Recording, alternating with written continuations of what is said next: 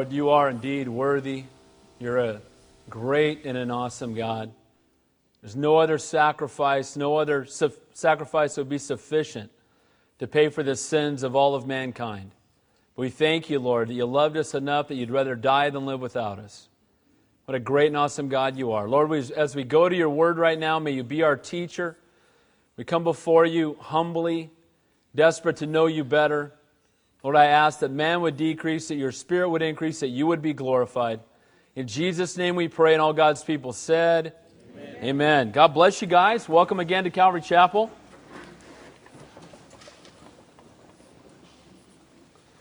If you have your Bibles, turn to Philippians chapter 2. If you don't have your Bible, you need one, so raise your hand. If you didn't raise one earlier, do it now. Read the book, don't wait for the movie, right? Amen? Get in the Bible. You need one. If you want to take that home with you, you absolutely can. Well, this morning we're going to continue looking at the Epistle of Joy, as I've entitled it. There's a letter written. That's what an epistle is. It's just a fancy word for a letter. A letter written by the Apostle Paul to the people in Philippi, thus the Philippian church. And the letter was written to them in response to a gift that had been sent to him. And in this letter, over 19 times, he uses the word joy. Now, that makes a lot of sense that somebody sends you a gift and you write back a letter filled with joy to a bunch of people in a city where you founded a church. You used to be their pastor, and you would think, boy, that absolutely makes sense. Until you understand, as we've learned the last several weeks, that Paul was in prison when he wrote it. Paul was sitting in prison, being chained up to Roman guards that he viewed as an opportunity for the gospel. He saw all of his circumstances as an opportunity for God to work. And he had joy in his circumstances because he had an eternal perspective. And so writing this letter back to them, he's not murmuring about his chains. He's not complaining that he's in jail having done nothing wrong, unjustly in prison. If I was unjustly in prison, I'd probably have all of you writing my congressman or something, right? I mean, that's what we would be doing. But here's Paul instead, just trusting God and writing a letter back to the church in Philippi filled with joy. What a great example for all of us. In chapter 1, we saw how to have joy in our circumstances. How do we do that? By being single-minded, by being focused on the Lord. When we have an eternal perspective, the things of this world grow strangely dim in light of His glory and grace. Amen? The things that we think are so huge are nothing in light of eternity. We're not going to get to heaven and be bummed out about the promotion we didn't get. We're not going to get to heaven and be bummed out about the car accident or the flat tire or whatever else that we missed out on, quote, in life, because it just won't matter. What's going to matter is what we've done with Jesus Christ and where we stand with Him, because that's going to last for eternity. Amen? And so the point is that he had joy in his circumstances because he saw it as an opportunity for the gospel, and he witnessed to everybody he came into contact with, and he knew he was getting ready to go before Caesar, and he thought, hey, this guy chops people's heads off, but before he gets mine, he's going to hear about Jesus. Amen? And this was Paul's attitude. You couldn't threaten him with heaven. Wherever Paul went, he started either a revival or a riot, and often both. That was Paul. And you got to love this guy. Well, you get to chapter 2, and you move from joy in our circumstances to joy in spite of people. And we see how that people can rob us of our joy. People can, be a bummer, can't they? And we can be a bummer to others sometimes too. And what happens is people will blow our gig and bring us down and be negative and gossip and all those types of things. And he says, how do you have joy in spite of people? How do you have joy in spite of a boss that's a jerk? How do you have joy in spite of a teacher that's seemingly unfair? How do you have joy? I had a neighbor that lived across the street from me with a Harley that liked to leave at 5 a.m. every morning. And he liked to warm it up for about 15 minutes first. Right, How do you have joy in spite of people? You know how you have it? By having a submitted mind. And we talked about that last week. That we walk in humility. That we're unified in one spirit, in one heart, and in one mind. And last week we saw the ultimate example of humility. And that example was Jesus Christ. Because the Bible, as we saw last week, Jesus left heaven and came to earth. And sometimes we just gloss over that, but we don't understand exactly what that means fully. Jesus is God. He always has been. He always will be. Amen? Not a created being. firstborn over creation, but yet he came to earth and emptied himself, the text says, and when he came with one heart and purpose, that was to draw sinful man back to holy God. And for him to be able to do that, he came and experienced life, everything the way that we did. He experienced hunger and pain and sorrow and all of those things. And yet he did it without sin. Only he could pay the price because only he was without sin. Now we know that when he came, again with that goal and that purpose, he was our example as well. And we saw that he, being perfect holy God, humbled himself even to death upon the cross. If he humbled himself, how much more should you and I? We're not God or anything close. Amen? He's God and he humbled himself. How much more should you and I humble ourselves in light of the grace and the mercy of God? So this morning we're going to continue on, picking up right after we saw the fact that Jesus indeed humbled himself, but it's interesting that Jesus showed us clearly that the way up is down. He humbled himself and God exalted him. The Father exalted him. He tried not to make a name for himself, and the Father gave him the name that is above every name. He bowed on his knees to serve and minister to tax collectors and prostitutes and the people of the world that wanted nothing to do with. And the last verse says that every knee will bow and tongue will confess that Jesus Christ is Lord. He showed us that it's in humility, it's in brokenness that we are lifted up by the Father. We should never lift ourselves up. We have nothing to be arrogant about, nothing to be prideful about, because without him I can do nothing and he should get all the glory. And so we pick up from there, and I want to just, if you weren't here last week, I want to make this really clear. Everybody's going to bow to Jesus one day. Everybody. Saddam Hussein is bowing to Jesus. Buddha, bowing to Jesus. Muhammad, bowing to Jesus. Marilyn Manson, bowing to Jesus. Eminem, bowing to Jesus. Amen? All of them. Every knee will bow and every tongue will confess. But I'll tell you what, you want to bow now, not later. Because you bow now, you have eternal life. You have the Spirit of the living God coming to live inside of you. You have the promise of heaven. But those who bow then will bow too late, only confessing, I was wrong, you're God. And it's too late now. Every believer this side of heaven ought to be burdened for every unbeliever this side of hell. And you know what? We ought to be confessing openly and boldly that Jesus Christ is Lord and not be ashamed of it. Amen? He hung on a cross for us. How can we not speak boldly for him? He died for me. How can I not live for him? And so we come this morning to chapter 2, verse 12, picking up right after this. You know, every knee will bow and every tongue will confess that Jesus Christ is Lord. And what we've seen so far, in the first chapter, we saw the heart of Paul, that for me to live is Christ and to die is gain. And he talked about, if my life is Christ and dying is gain, that ought to impact how I live. And the same is true. If every knee is going to bow and tongue confess that Jesus Christ is Lord, that ought to impact how I live as well. It ought to impact how I behave, understanding that one day I'm going to be before the throne of grace, before Almighty God. Looking at the humility of Jesus Christ ought to impact how I live my life right now, today. So I titled the message, Shining as Lights in the World. How do we do that as Christians?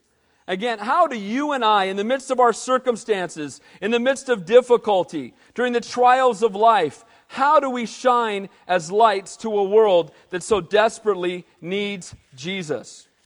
Well, we're going to see 3 examples. We saw the greatest example last week in Jesus Christ, and this morning we're going to see 3 more examples. And those examples that we're going to see this morning are the Apostle Paul, and then Timothy, and then Epaphroditus, the one who had delivered the letter to Paul. If we have time, we'll get through all 3 of them. All right? Now, we're going to see in each one of them, again, the heart that's been impacted by the humility of God and them living lives that shine as lights to a world around them. It's the light of all of that God is desiring to do in each one of us. We're going to see when we're humble, that's when God can use us. You know what? A man is the only thing that becomes more valuable when broken. Everything else when broken, you put on your driveway and sell for $0.25 at a garage sale, right? But when we're broken, we become more valuable in the eyes of God. We're going to talk about that this morning. So if you're taking notes, shining as lights in the world. First, we're going to see Paul's exhortation to practically live this out, to shine as lights in the world. Then we're going to see Timothy's humility and submission reflected in his thoughts and in his attitudes. And then lastly, Epaphroditus' humility is going to be revealed in his actions. The point is this, that our humility ought to impact how we live, it ought to impact how we think, and it ought to impact how we act. Amen? And we're going to see that in these three examples this morning. So let's pick up in verse 12, shining as lights in the world. Paul's exhortation in how to practically shine as lights in a world that's walking in darkness. Chapter 2, verse 12. Therefore, when we see therefore, we ask, what's it there for, right? You go back to the previous, because we know therefore is a continuation of the same thought. When you see that in the Bible, you know he's not changing thoughts, he's adding to the previous thought. Therefore, well, the previous thought was that every knee will bow and every tongue will confess that Jesus Christ is Lord. The previous thought was that Jesus came and humbled himself and became a man even to the point of death, death upon the cross. In light of the fact that Jesus humbled himself and died, in light of the fact that every knee is going to bow and tongue confess that Jesus Christ is Lord, therefore, in light of all that, then it says, my beloved, as you have always obeyed, not as in my presence only, but now much more in my absence, work out your own salvation with fear and trembling. He says, as you have always obeyed, you've heeded my word, the things I've taught to you in the past. And again, he's saying you've obeyed, and again, he's tying that back into verse 8 of chapter 2, where it says that Jesus was obedient to the Father. He says that he's our example. Guys, sometimes we think, I don't have to submit to people. Who do they think they are? That I should submit to them. Jesus Christ, Almighty God, submitted. He submitted to his earthly parents. Think about that. He's God, he created them. He's their Savior. And he listened to them. Amazing. Can you imagine? If you had that power when you were a teenager, wouldn't have been pretty. Mom and Dad, you're not going anywhere. Really? You're a toad. Right? That's you to none.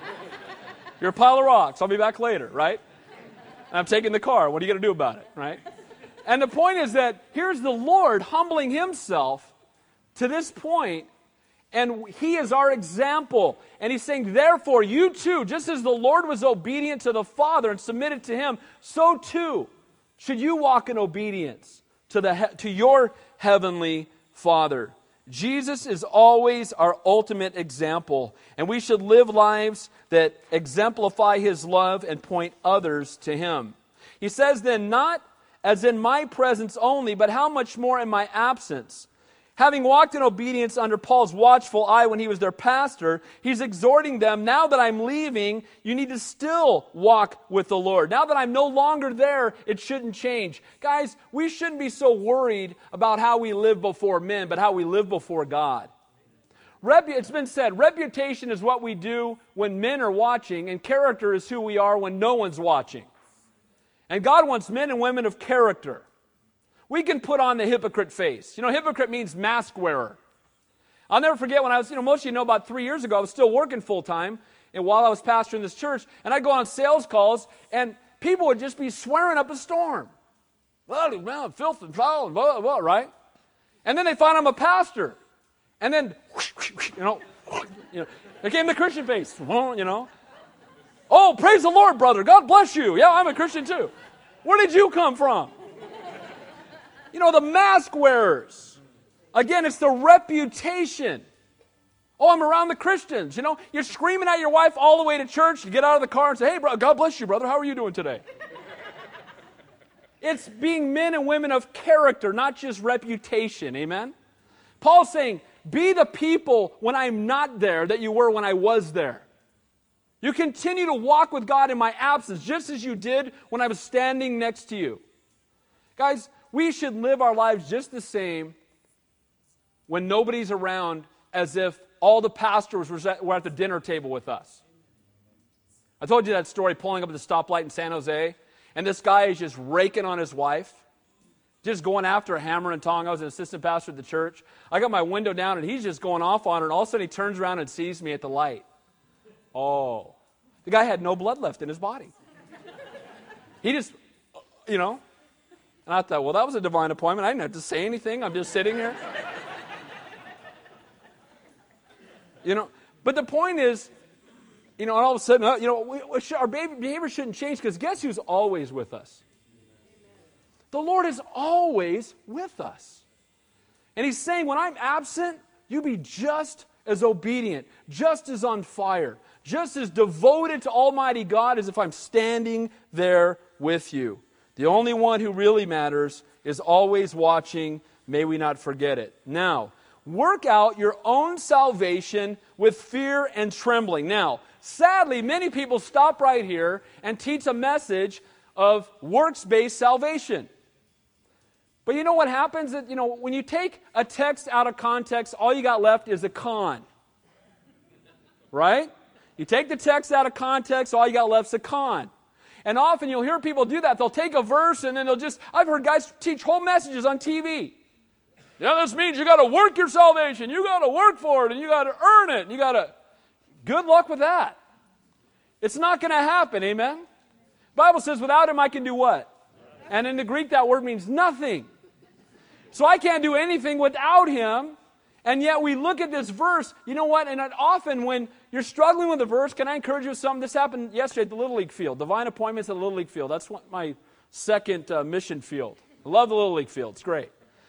And people know I'm a pastor, and they'll come up and ask me biblical questions. And this guy was just baffled by something. Got his Bible out of the truck. Pastor, I got a question. You were on the radio the other day, and I heard you talking about this, and I don't agree because, and he's reading it to me, and all I said was, read the next verse. He read the next verse, he goes, oh, never mind. And see, that's what happens often is we read something and we stop. And if you read this, you would think, work out your own salvation. So it's up to me. I've got to do it. It's up to me to be the one that's to save myself. And sadly, many do that, taking this out of context. Guys, if it's a works-based gospel, it's not the gospel because it's not good news anymore. It's not a free gift, it's a paycheck if you have to work for it, amen? But salvation indeed is a free gift. He gave it to us freely. He did it all. It is finished to Telestai, praise God. And so he gives us this free gift, and it's available. But I want you to see this, that while this verse can be abused, we should not ignore it. Because we do have a response to the gospel. God works in us that he might work through us. And we are to respond to the work of God in our lives. We have a responsibility to respond in obedience to what he's called us to do. We cannot save ourselves. It's not faith or works or faith plus works. It's faith that works. Amen? It's the faith that we have in Christ that then allows us to produce the good works. Without him we can do nothing. But when God is in us, he should be working through us. And so the point he's making here is that you need to work out your own. He doesn't say work for your salvation. He doesn't say work on your salvation. He says work out your salvation. I actually like that. You wouldn't know it looking at me, but I like to go to the health club. And I think of it that way. It's taking that gift and working it out. It's putting it to use.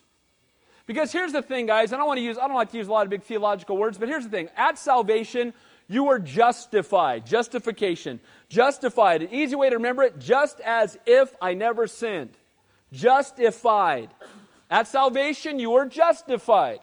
Now, you are being sanctified. That word just means set apart unto God. You are justified, just as if you never sinned. You're going to heaven. Now you're being sanctified, being conformed more into the image of Christ every single day. Amen? That should be our heart. I want to be closer to him next week than I was last week. How about you?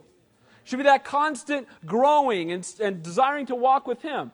Well, then in the end we will be glorified, but that doesn't happen until we get to heaven. So this is the process of sanctification that we're living in right now.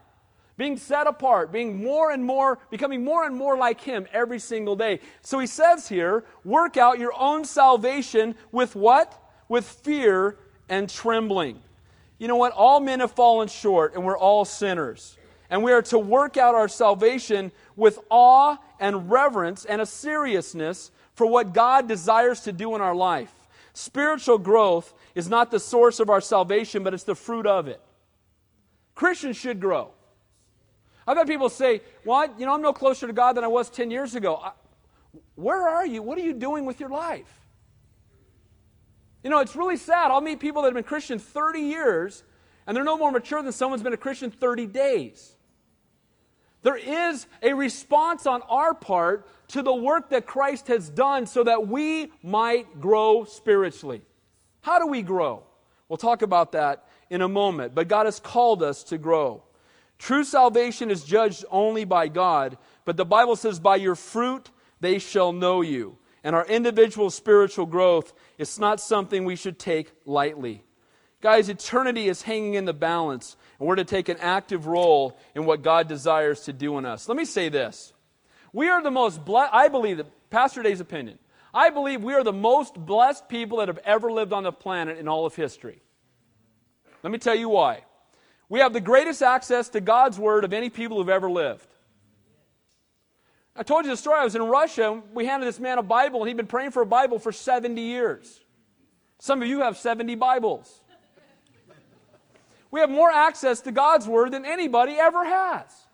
We've got Bible software. We got 47 different translations. You got Greek and Hebrew lexicons, and we got study Bible and commentaries, and we've got a bookstore right over there filled with stuff.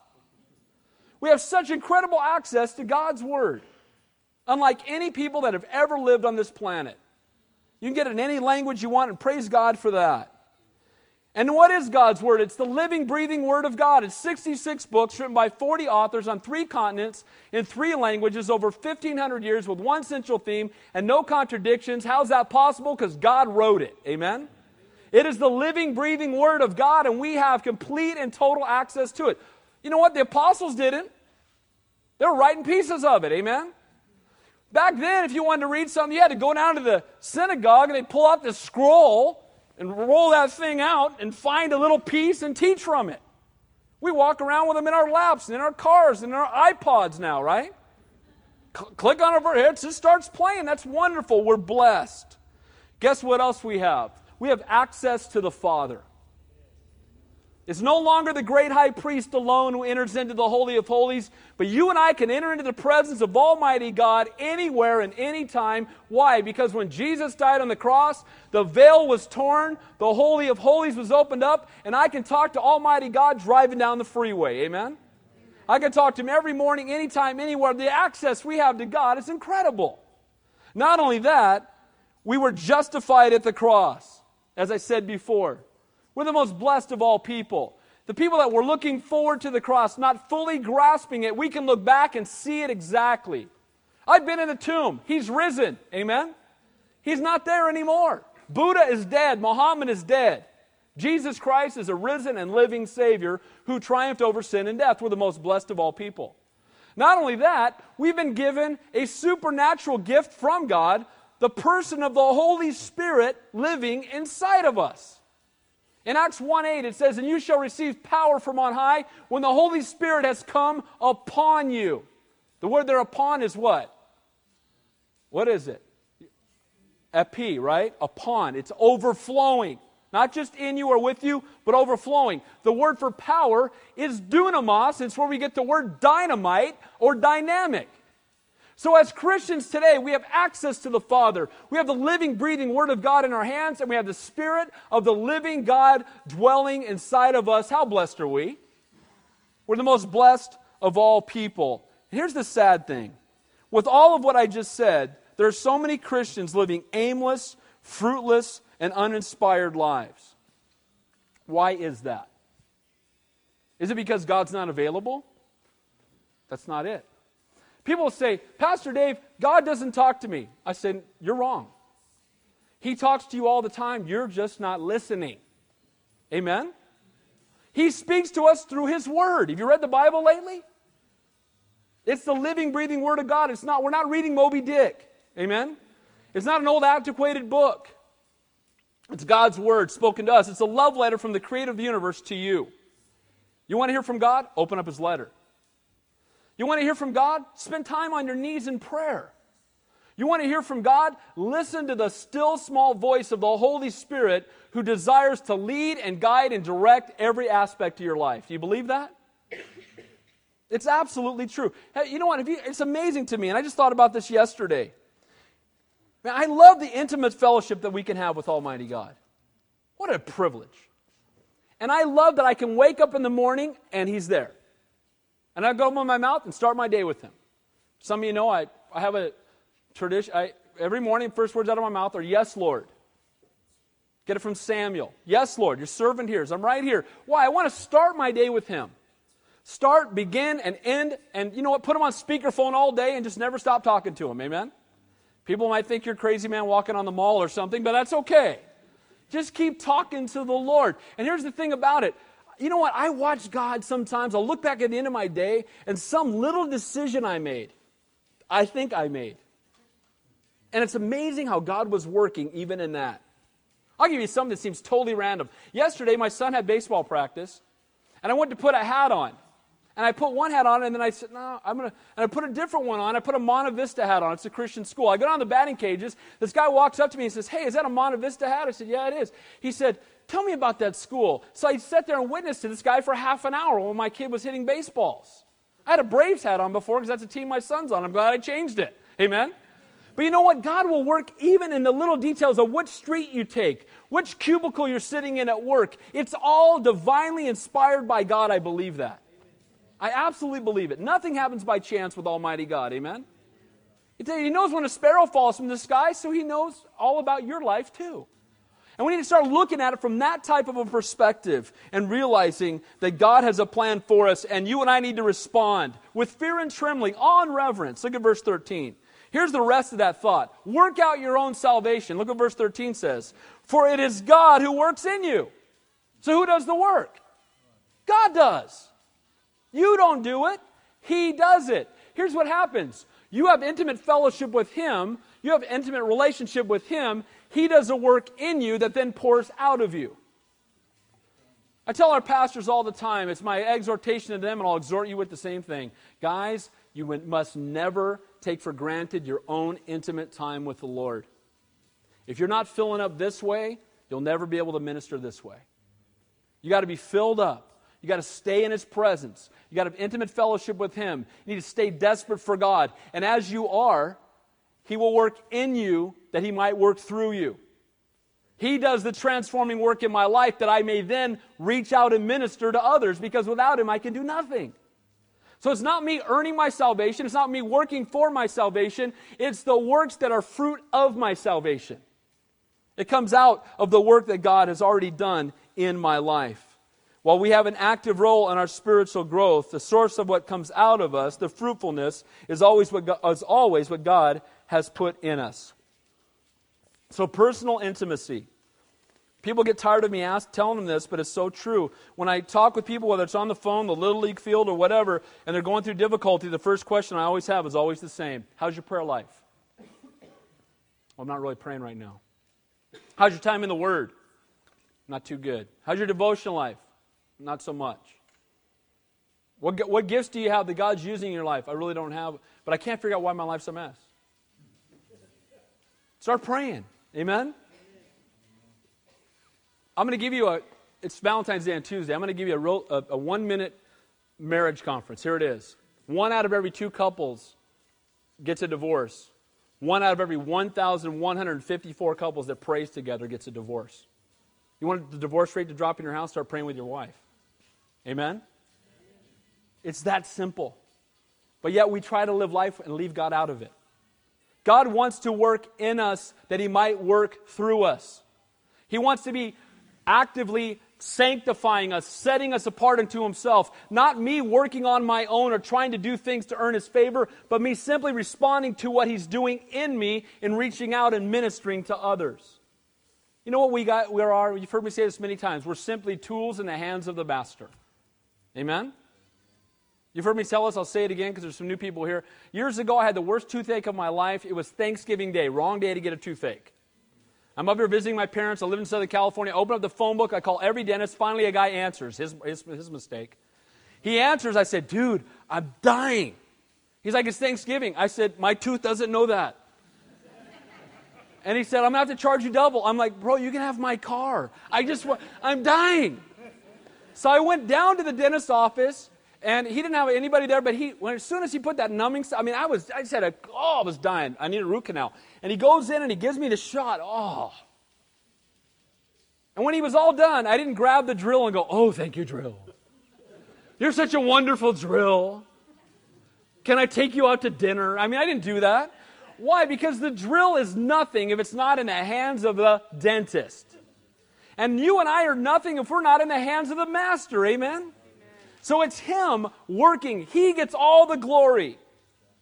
And the point is that we need to be tools in his hands that he might be glorified. That's what this is talking about. We respond. We jump into his hand and say, use me, Lord, I'm here. I want to be used, that you might be glorified. The eyes of the Lord search to and fro among the whole earth, seeking one he can show himself strong on account of, one whose heart is loyal to him. He's not looking for ability, but availability. He just wants someone to say, I'm here, Lord, use me. He'll answer that prayer every time, amen? Not, Lord, as soon as I get all my ducks in a row, then you can use me. It'll never happen. As soon as all my kids graduate from school, as soon as I get all my bills paid off, aren't you glad the apostles didn't do that? They dropped their nets and followed Jesus, amen? And God desires that we would respond, work out our own salvation. That means respond to the work that God has done in us by letting God work through us. That's what he's talking about in verse 12 and 13. Too many Christians' obedience is based upon pressure from the outside. But the Bible tells us, back in chapter 1, he who began a good work in us will be faithful to complete it until the day of Jesus Christ. Who's doing the work? He is. You want to have power in your life? It can't be from outside pressure, but inward power. Amen? It's the power of the living God dwelling inside of me that helps me to walk away from the drug addiction. It helps me to walk away from alcohol, helps me to walk away from the struggles and the trials of life. It's not the pressure of a lot of people getting on me. It's God transformed me from the inside out. And I don't want to do it anymore. Because I'm convicted and I love him too much. Amen? That's the work of God in me. He's doing a work in me that he might work through me, that he might be glorified.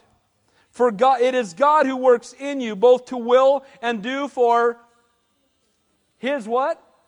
His good pleasure. Not your bank account.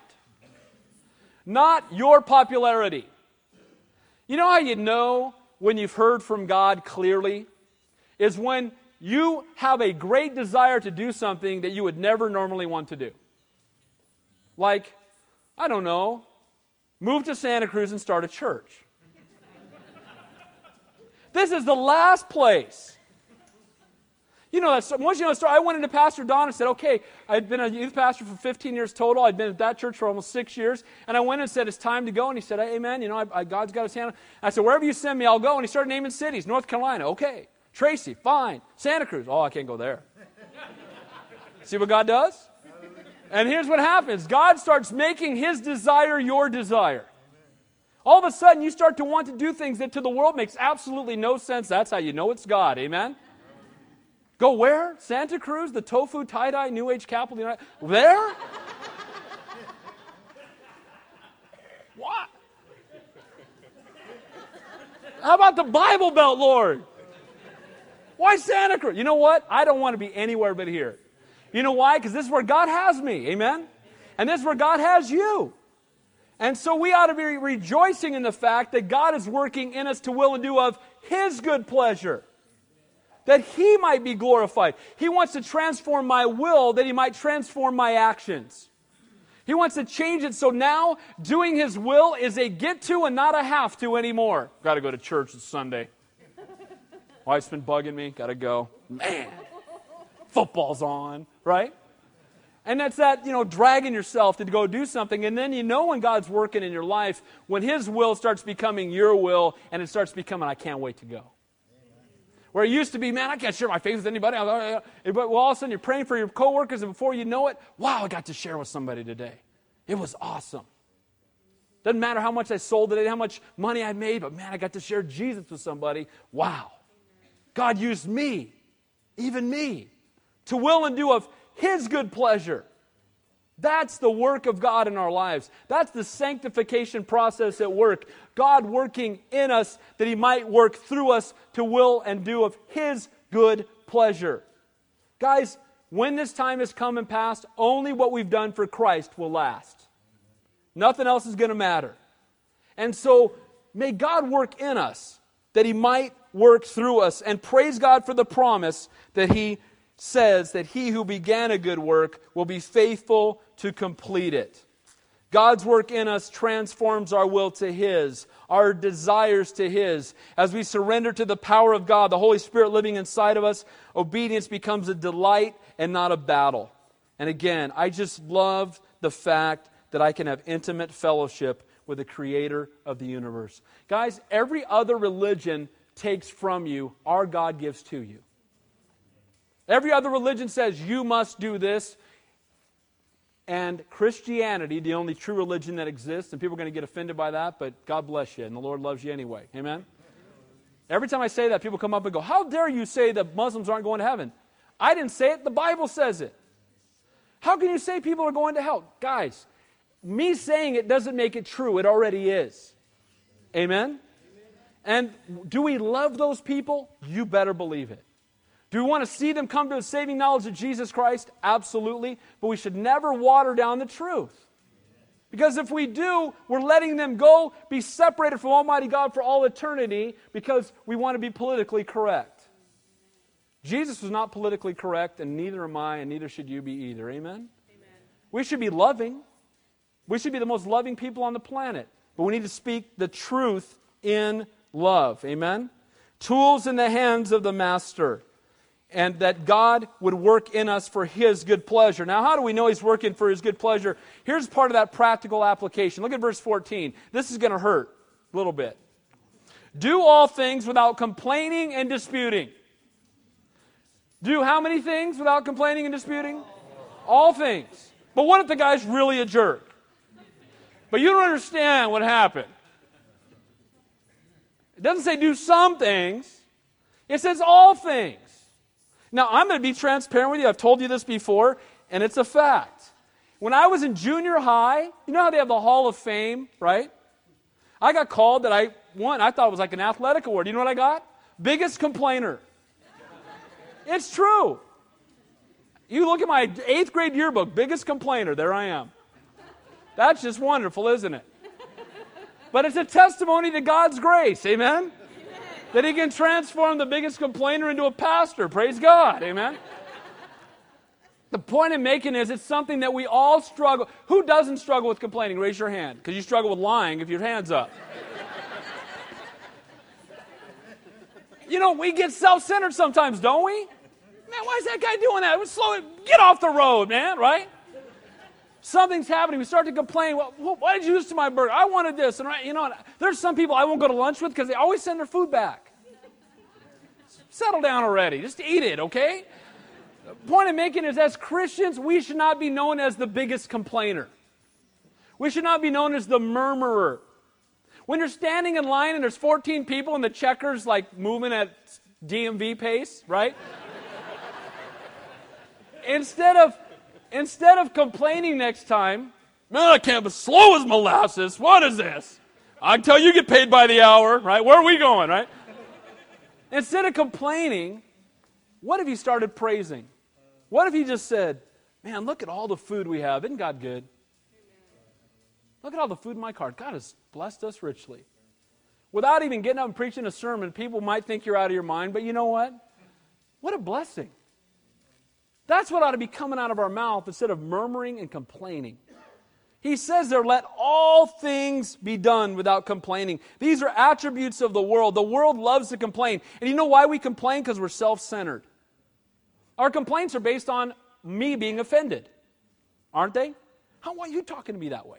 How come you gave me that? That's not fair. That's not right. Who's in control? God is. Let Him deal with it. Amen? Vengeance is mine, I'll repay, says the Lord. Let God have it. We don't need to complain. We don't need to murmur. I'll tell you what, it would be radical if every Christian stopped complaining. What would happen? It would be incredible. The Bible says, let no corrupt word proceed out of your mouth, but that which is edifying for the hearer. Scripture tells us the Lord hears us when we murmur, even in the quiet of our own tents, it says in Deuteronomy. So even if you're complaining and nobody hears, stop it.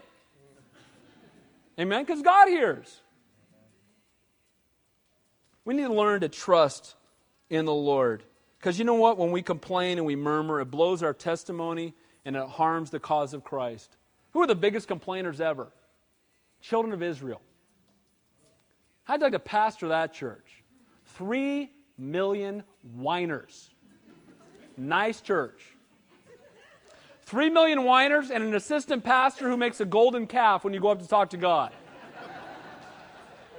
Man, that's rough. I'm hugging Moses when I get to, bro, come here, man. Let me give you a hug. Wow. And you know what happened? All that complaining and all that murmuring kept them out of God's promise, didn't it?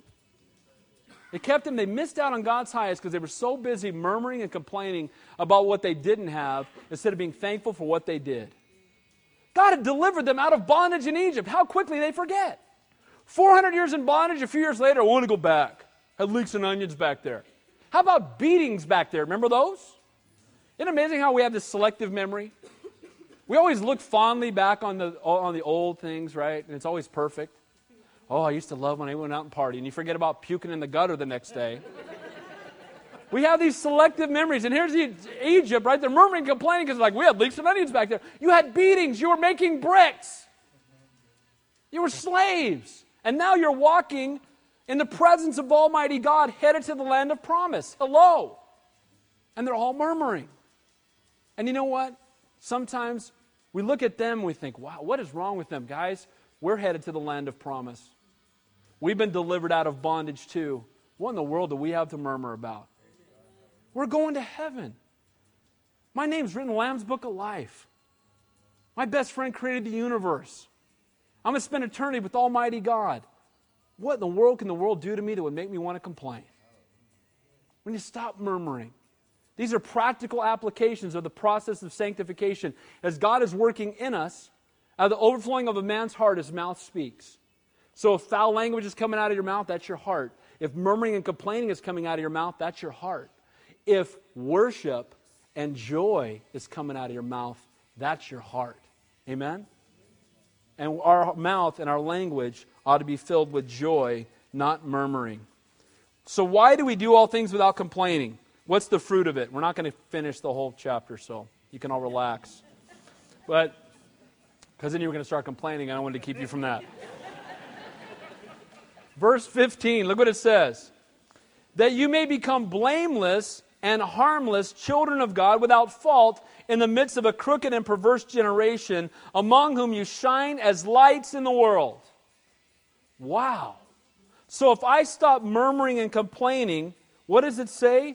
That I will become blameless. The word blameless there means without accusation from the outside. In 1 Timothy chapter 3, when he gives the qualifications for a pastor, one of the first ones listed is blameless. That doesn't mean sinless. It just means without accusation from the outside. It means when they think of you, they don't think drunkard or complainer. When they think of you, they think of loves the Lord, godly woman, godly man, heart for God. That's what they think of. And he says, you stop murmuring and complaining and you will be blameless before the world. And then he says, and harmless children of God. The word harmless there is innocent. Children of God without fault in the midst of a perverse generation. The world is so caught up in complaining and murmuring that the absence of it from our speech will show the world around us that we follow the true and living God. Again, complaining and murmuring is a self-centered attack on God's sovereignty. That's what it is. When you complain, you're attacking God's sovereignty. You're attacking the fact that God is in control because you're murmuring against what God is bringing into your life when He brought it there for a reason. Amen? It's like you telling God He doesn't know what He's doing. I'll take God's side on that one. Amen? God does know what He's doing, and we need to learn to trust Him. It says, among whom you shine as lights in the world. This is not an encouragement to do something, but a statement of fact. He doesn't say, do this and you will shine. He says, among whom you shine as lights in the world. The Bible tells us that we are the salt and the light of this planet. I said this on Wednesday if you were here. The electric company doesn't take all the lights and put them on one corner in Santa Cruz, right? They spread them out all over the city. Why? So there'll be light everywhere. Guys, we go out and we go off to work and we go off to school and we go off to our neighborhoods. You might say, I'm the only Christian in my neighborhood. You're the light of that place. I'm the only Christian in my office. You're the light of that place.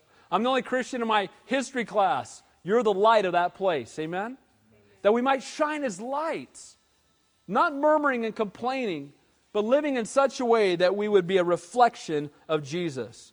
I love that statement. Be the moon, reflect the sun. What does the moon do? Reflects the S-U-N. We should be the moon and reflect the S-O-N. Amen?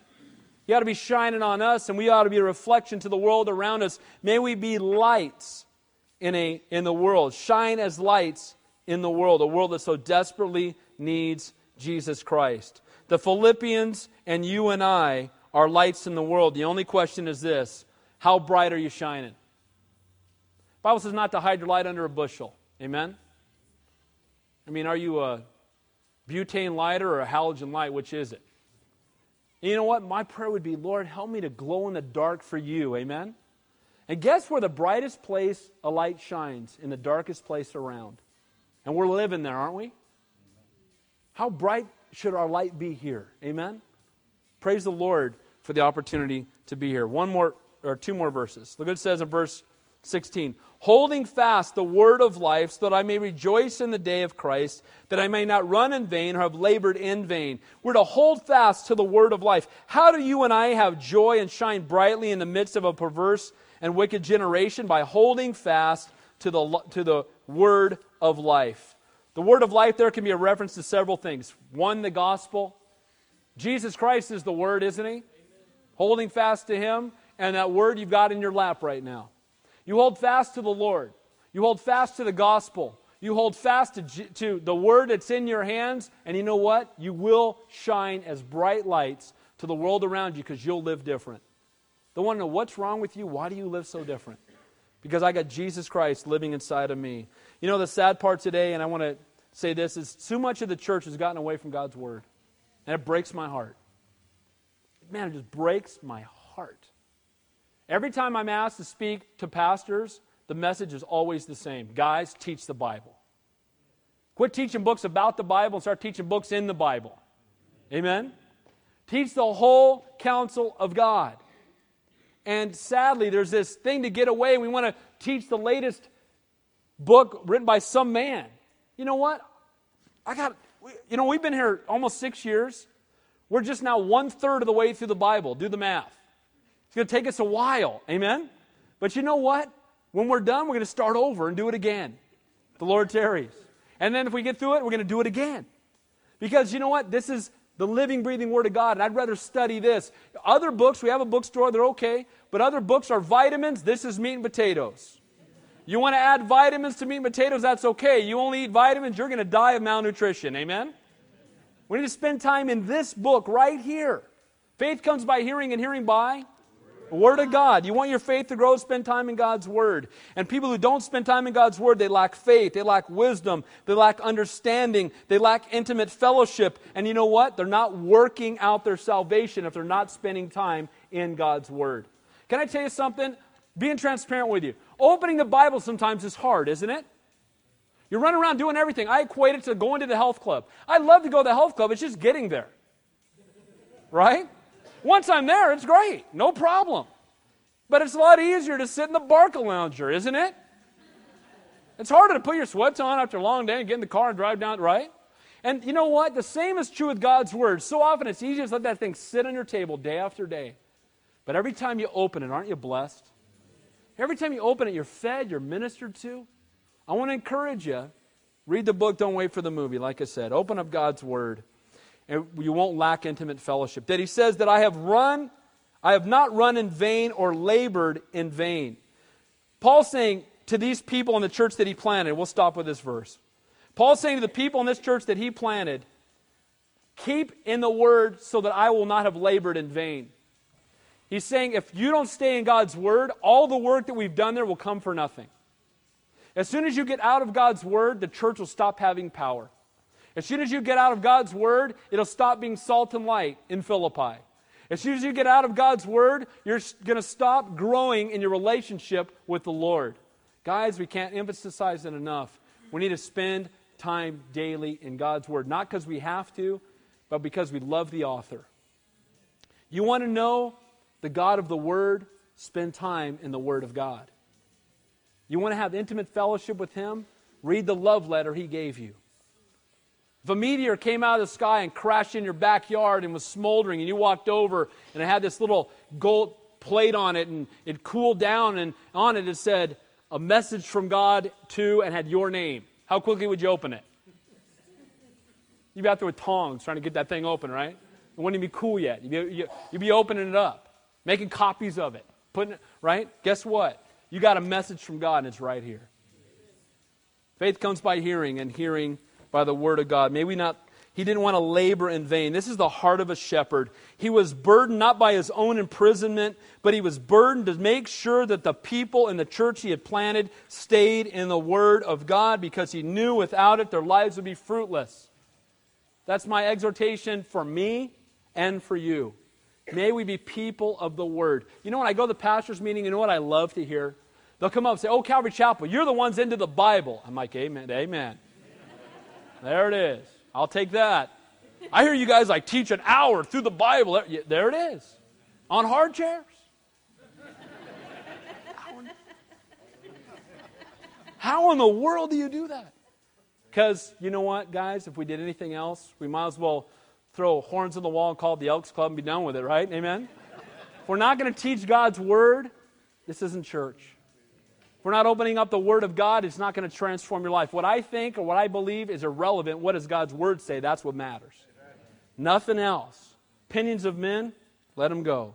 So the true heart of a shepherd is not content with his own walk, but burdened to see the walk of others. So, in closing, work out your own salvation with fear and trembling. Have awe and reverence. How do you work out your own salvation? Let God work in you that He might work through you. Spend time in intimate fellowship with Him. Spend time on your knees in prayer.